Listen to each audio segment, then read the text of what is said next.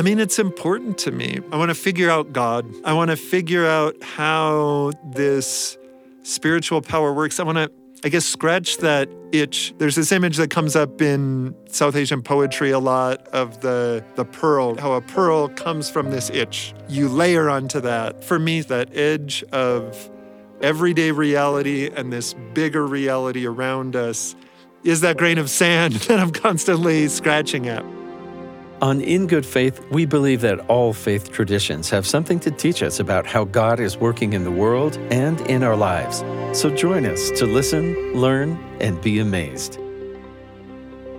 Welcome to In Good Faith. I'm Stephen Cap Perry, in studio today with senior producer Heather Bigley. Hello.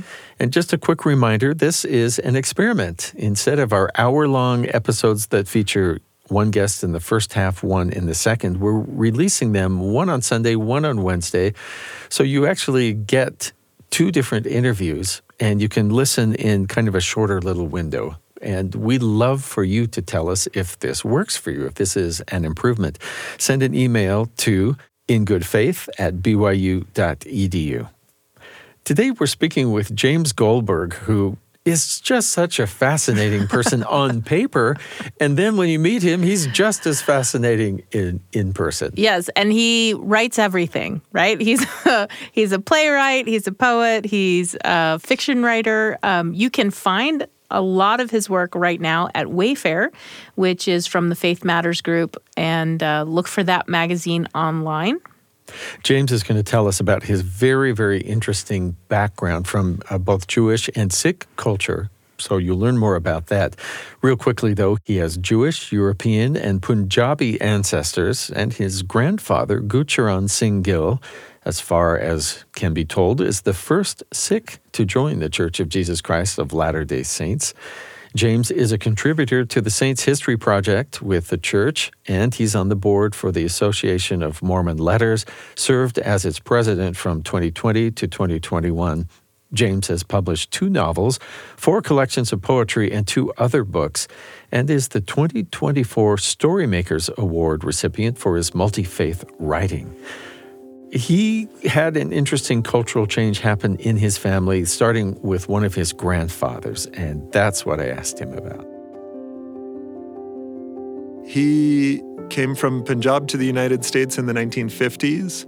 His older sister, she was very close in age to him, and they were emotionally close. And she got sick, and at that time there just weren't enough hospitals, and they were closed at night. And so he went with her to the hospital. They tried to get in. Hospital said, "We can't take you till the morning," and she died. That night he was there. A couple months after that, maybe not even a couple months, his baby brother had just been born. There were 11 kids in the family, big Punjabi farming family. And he'd had health problems since he was born, and my grandpa would stay up at night giving him medicine, and then he also died. So when he came to the U.S. for education, was at Fresno State at first for college. He was also kind of looking for these religious answers. And Latter-day Saint view of work in the spirit world and the idea that you can forge eternal families, even for people who never heard about these ideas in their life, really struck him powerfully. And after extended, I think he read Jesus the Christ as well as the standard works before he got baptized. Very systematic, but yeah, in the 1950s he got baptized, and as far as we know, he's the first Sikh. So how much of that tradition were you aware of as a young man growing up, and what was the religious atmosphere in your home? So I grew up around a lot of Sikhism. It was like part of my imagination-scape, I guess you could say, as a kid. And then my grandpa really felt like there's 10 Sikh gurus. He thought of them as prophets. And then Joseph Smith was just number 11 in this sort of continuation. So I don't think for him, his conversion felt in any way like a rejection of those Sikh roots. It felt like adding this additional layer. And so yeah, we very much grew up with stories of Sikh heroes and Sikh gurus, and a deep respect for that tradition. Which might seem really, if you belong to a church that has a president who is also a prophet, to seem very familiar. Right. Those things, I mean, and it's interesting, these are 2 of the youngest religious traditions in the world, lots of churches and denominations, but sort of recognized as having a history, a culture. Both of them have this place where they're the critical mass and there's a majority, and then a big diaspora where they're the minority, have ended up crossing paths a lot in interfaith settings. So yeah, I think it was a good way to grow up, and in our family it did feel like that this wasn't competition. These were just two sources of truth to draw. And my brother used to joke that in some ways it's tough to grow up with three religions in the house, because one you can reject. Once you have three religions telling you the same sort of thing, it's harder to get around. There might be something. There's probably something there, yeah. Well, tell me about the Jewish tradition coming through your family. So my dad's side of the family, his dad was Jewish, and he'd always call on the phone and used to kind of rib us about things like, how many Nobel Prizes have Mormons won? And later we finally got one. So, but again, one. So anyway, he'd send us books and things. And personally, he was not religious, but invested in the tradition. And then there were other family members on that side who were different kinds of religious and connected to Judaism in different ways. So I sort of got to see a spectrum. And then growing up, there were like some holidays that we would do. Hanukkah's really easy. Passover is like maybe my favorite holiday. I love Passover. And those were just ways of kind of holding on to that Jewish memory and a different way of looking at things, right? Did you always believe in God? You were obviously taught. Yeah, I did. And not everybody does, and I think that makes sense, right? Like intellectually, totally get the questions. I think I've just more intuitively believed in that something, God, and a reality beyond the side of reality that I can get on that intellectual level. I think really early intuitively, yeah, I just did believe in that. And then I think there's obviously layers to that belief building as I had different experiences where I would connect, say, a prophet. I remember Gordon B. Hinckley giving one particular address where I just felt that sort of prophetic force, right? That extra something beyond the words. And I went, yes, I've believed that we have prophets and this man is a prophet, but here's a moment where I felt the force of that. I remember other moments too, though, just my freshman year of college. I was in a fourth floor dormitory and looking out the window kind of eye to eye with a tree. Trees are wonderful, right? They're so huge and they have this different scale that they exist on in time and space, and just really having in that moment that feeling of connection to creation very powerfully. That maybe like South Asian spirituality is better at explaining, but from a Latter-day Saint perspective, we believe too that there's this spiritual power, this intelligence in everything, and feeling just for a moment really linked to that. So I think there's these lots of little spark moments for me that build on a gradual process of unfolding understanding.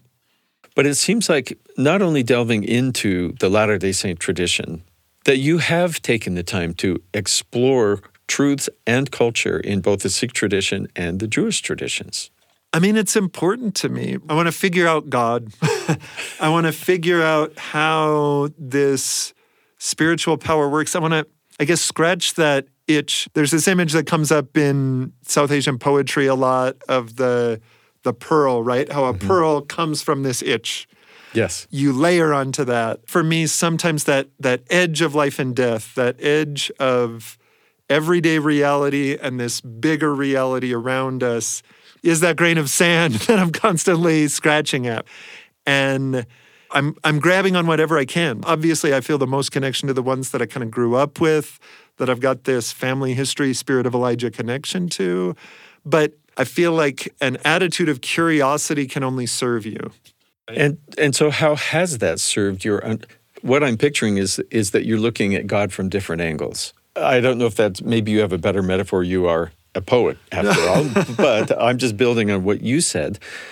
Do you feel like you've expanded your understanding because of those explorations? So I'll give you one example, right? Latter-day Saints, one difference you find if you're doing interfaith discussions with like Protestants is you realize we talk about God as our Father, and we mean that like really literally, where in a lot of Christian tradition, that's more a metaphor. God loves us like a father, but we're creations, right? For some, there's this process by which you become a child of God. This is not the same as the Latter-day Saint belief. This is just what we are, right? But then when you go to the Dharmic faith, Sikhism, Hinduism, there's all this imagery of God as the ocean, and we're a drop. That like a water cycle came out of God and is flowing back to merge into God. A temporary separation from the whole. Yes. And obviously, as a Latter-day Saint, I view that merging back into God differently. I think of deification, exaltation, becoming like God, inheriting this full measure of godliness. And yet, this idea that we have a divine essence shows up in both. And I think in some ways, when you go to like a Sikh contemplative tradition, you think about that different ways, right? I think as Latter-day Saints, we think of exaltation so much forward-looking. Okay, I'm a child of God. That's important to me now, but I'm also trying to unfold this godliness. But in Sikh tradition, there's more of a history of saying, how do you recognize just what's there now? What are ways that you can get in touch with that divine essence in the moment? And I think that's real. I think that's important. A different language maybe gets me there faster. I remember on my mission when we talked about restoration, what does restoration mean? And what do we believe about apostasy? We'd say, okay, here's Christ Church that has all these different parts, and we'd like take little cups and build a tower. And then, okay, if you take some apart, the tower falls down, but every religion's got a piece. And we believe we're putting pieces back together. And I remember one night saying to my missionary companion, if everybody's got a piece, they're probably better at it than we are. They've thought more about that aspect. Judaism is one where this idea of like covenant history and God's memory unfolding under time, that's a huge theme of Book of Mormon. The word remember comes up again and again and again. And yet Judaism like has done a lot more work thinking about God over time, God in history, and what it means to remember through really difficult times. I think they've just thought about it in different ways than we, as this young tradition that claims really old roots. We've got important tools, but they're different ones, right? And so we're getting at the same objective through different languages, different experiences. This is In Good Faith. We'll be back with more in just a moment. I'm Stephen Cap Perry. When you talk about current events, do you ever feel like you have to tiptoe around people you know or maybe even family members because it seems like some topics are just like landmines? Can I even bring up this topic and have a civil discussion without starting a civil war within my family? Check out the podcast Top of Mind with award-winning journalist Julie Rose. Top of Mind dives into those tough topics, but it does it in a way that actually models how to have intelligent conversations, ask questions out of sincere curiosity, seeking to understand. Top of Mind is not trying to take a position and change your mind or persuade you. It is exploring. You'll come away with more empathy and clarity so that you can become a better citizen, a kinder neighbor, even family member. Listen to Top of Mind wherever you get your podcasts. Welcome back to In Good Faith. I'm chatting with James Goldberg, historian, writer, and poet. So you've been a contributing writer to the Church of Jesus Christ of Latter-day Saints project, which is a series of books detailing the history of the church. It's called Saints. And if I can quote you here, it's a seismic shift in how Latter-day Saints are approaching our history. So there was a time, I think, when it was really emphasized that we should pick the most inspiring moment of someone's life or of us as a people. That's what should be foregrounded. But we live in a different time now where there's so much access to knowledge that I wonder if you talk about the thinking that led to this. So when I think about church history, and when I started in 2013 working for the church history department, an observation I had pretty early was that we've sort of passed through three cultures. The early saints had a very oral culture of history. What was Joseph Smith like? Well, somebody was there. Well into the end of the 19th century, you can go to testimony meetings where people are just telling Nauvoo stories still. From their own lives. From their own lives. And so that was the way people experienced history. And then sometime in the 20th century, it starts, mass media, broadcast media becomes our model. We're adapting and taking all these stories we've got and saying, how do we compress them down into one message? And in broadcast media, there really is one simple message that goes out. And we weren't the only organization doing this. And everybody sort of knew that this is aspirational thinking. And what I've said about church history is in that era, we started taking what I call a mascot approach to church history, where we would take somebody like Joseph Smith and say, well, what do we believe in now? What are our values now? And how can stories about Joseph Smith represent all that? And Joseph was not always, I don't know how he would have felt about that, right? Because he was at an early stage in this process of God shaping a tradition. He doesn't necessarily, his life doesn't stand up. Self-reliance would be one, right? Here we have in Doctrine and Covenants, God telling Joseph Smith, you're never going to be good at money, Joseph, and that's not your calling, and it's okay. And yet, we've kind of wanted him to stand in for all these virtues. So I think through the late 20th century, when I grew up, you had sort of one message going out, and it was this idealized message. And it's going to be a message that we think can translate across difference, that can be more acceptable to the same sort of people, where in the 19th century, it's almost the opposite. We're trying to say, how do we declare independence? How do we make sure that we are not just sucked back into the gravity of the sort of Protestant majority religious discourse in this country? Once the internet comes around, you don't have organizations existing in a world where there's one message going out and everybody's sort of just passively receiving it, right? It's this much more multivocal environment. Everybody can say something. And so what are our expectations of story in a time when everyone can speak? And we start to value authenticity in a different way. We start to value just a diversity within a story in a different way. I used to joke with my colleagues, for everybody who leaves the church because they think it might not be true, there are two people who drift away because they know it's boring. Right?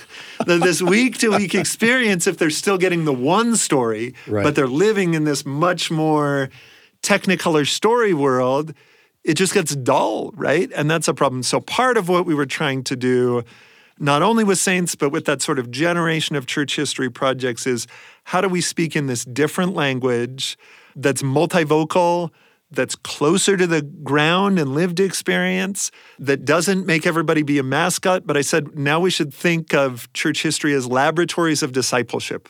We're trying stuff out, and sometimes it works, and sometimes it doesn't. And both can be instructive. All these things, as the Doctrine and Covenants says, shall give thee experience and can be to thy good. And so we hoped if we could tell stories in a way that acknowledged those ups and downs, that readers would extend the charity to figures in the past to make up the difference and transform their failures into experience.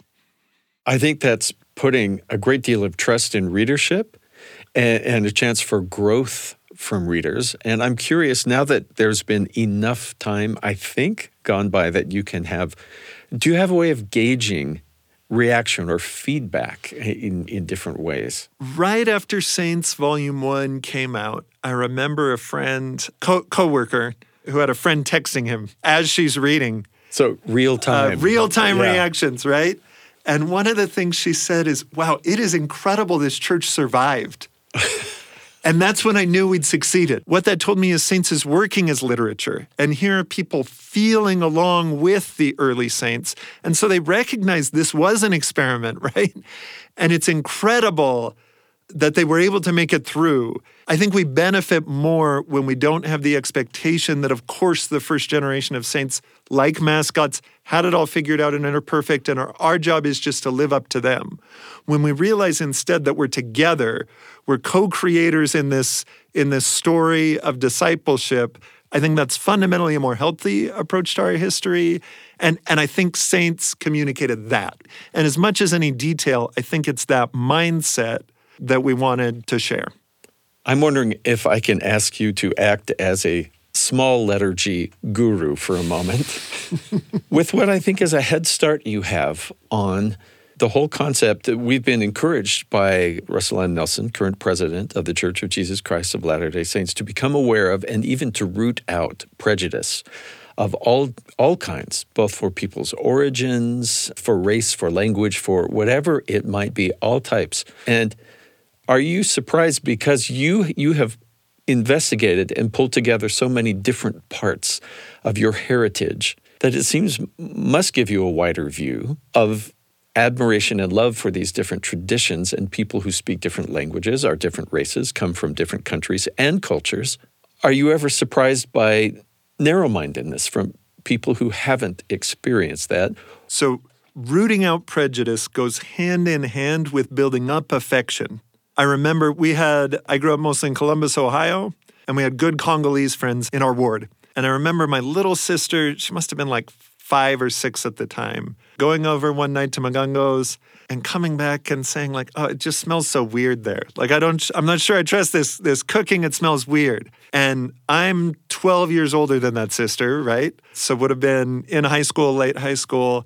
And I already knew other people think we smell weird, right? Because Indian food has a strong smell. And what you cook, and sometimes you, right? Because if you've got that smell on you still, when you're going to school, like if people didn't grow up with it, they notice, they're attuned. Since then, I remember talking to people about how if we want to build tolerance, right, you got to teach the nose and not just the mind. It's not only an abstract thing. We've got to be experientially exposed to one another. And I do think you get cumulative strength, right? I don't know every culture in the world, but I've gotten used to navigating multiple cultures. And at that point, when I smell something new, I don't go, this is weird. I go, this is new, right? This is different. And I can approach it with curiosity. That's a really great differentiation. This isn't necessarily weird, which sometimes equates to scary, threatening. Yeah, scary, negative, yep. But new. Yep. To be understood. Yes. But I do think it's a process, right? And I think a lot of times because there are negative moral effects to prejudice, we approach that question through a very moralizing lens to go, oh, if you're prejudiced, you're a bad person. But a lot of what that seems to lead to is just denial. That people have a hard time dealing with prejudice because you can't talk about it. And I wish we'd say more. We need to nurture intercultural affection. And I actually think a lot of places, a Latter-day Saint ward can be a really effective place to do that because you've got the tools there. You know people who you're already going to spend time with. It's not an extra task. The thing you need is the curiosity. And a lot of times you need to give other people permission to share because some people get used to those negative feedback signals of, oh, that's weird, that's strange. And so there's a tendency to sort of shell up and not necessarily share everything. And so I think if in a ward, if you can be proactive about asking other people and inviting them and giving them positive feedback when they share some things that are unique about their family and background, whatever they look like, right?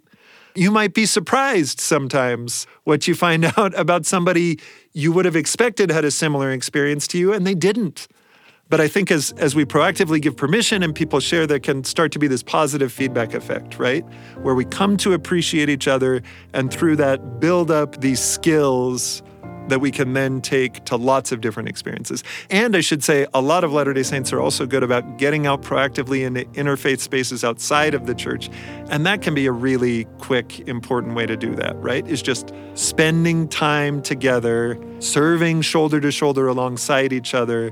You start to get used to things. And I think the kind of affection and tolerance that builds up naturally that way is a really helpful angle to do some of this rooting out of attitudes you don't even realize you have because they're just an inherited part of the culture you got.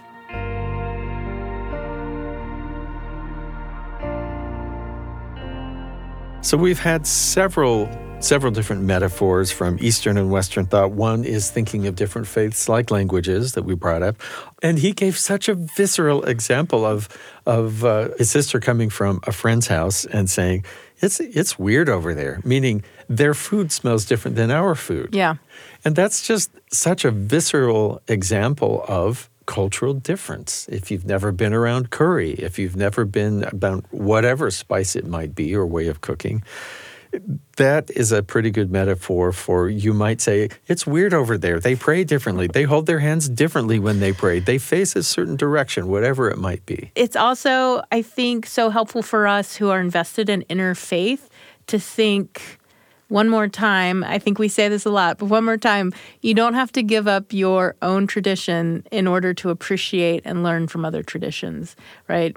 One thing that was so fascinating to me was James talking about his grandfather who had followed the 10 Sikh gurus and then felt that in his new tradition as being a member of the Church of Jesus Christ of Latter-day Saints, that there's also a president prophet, and that was just a continuation. It was not a rejection of his past, but a continuation. I wouldn't have thought of it that way. No, I love that. And I also love, I think what goes along with that, what parallels that is his discussion of how we think of the history of the Church of Jesus Christ of Latter-day Saints, that we don't need people to be perfect in our history in order for us to accept that they were trying something brand new, that they were making mistakes like we do, and that we're in it together, right? And I love his phrase, laboratories of discipleship, right? Yes. That person is experimenting, and it hadn't ever been done before, and I'm experimenting too, right? And I'm not perfect, and I'm just working hard to do what I can to live the gospel. That idea's been great. I love it. Many thanks to James Goldberg for being our guest today. This episode was produced by Heather Bigley. Our production team includes Leah King, Katarina Martinich, Josh Orton, and Ashton Rowan. Our post-production sound designers are Mark Hansen, Daniel Phillips, and Carly Wilson. In Good Faith is committed to the idea that we all benefit from hearing people of widely varying backgrounds share their personal experience with faith and belief. In fact, we think people with such experience deserve some of our best listening. If interfaith understanding is important to you, be sure you leave a comment or review on YouTube, Spotify, Apple, wherever you get your podcasts, and help spread the word. Find us on Twitter at InGoodFaithPod, on Instagram and Facebook at InGoodFaithPodcast, and on YouTube. Check out our videos, youtube.com/@in-good-faith. In Good Faith is a production of BYU Radio. I'm Stephen Cap Perry. I hope you join me again soon right here in Good Faith.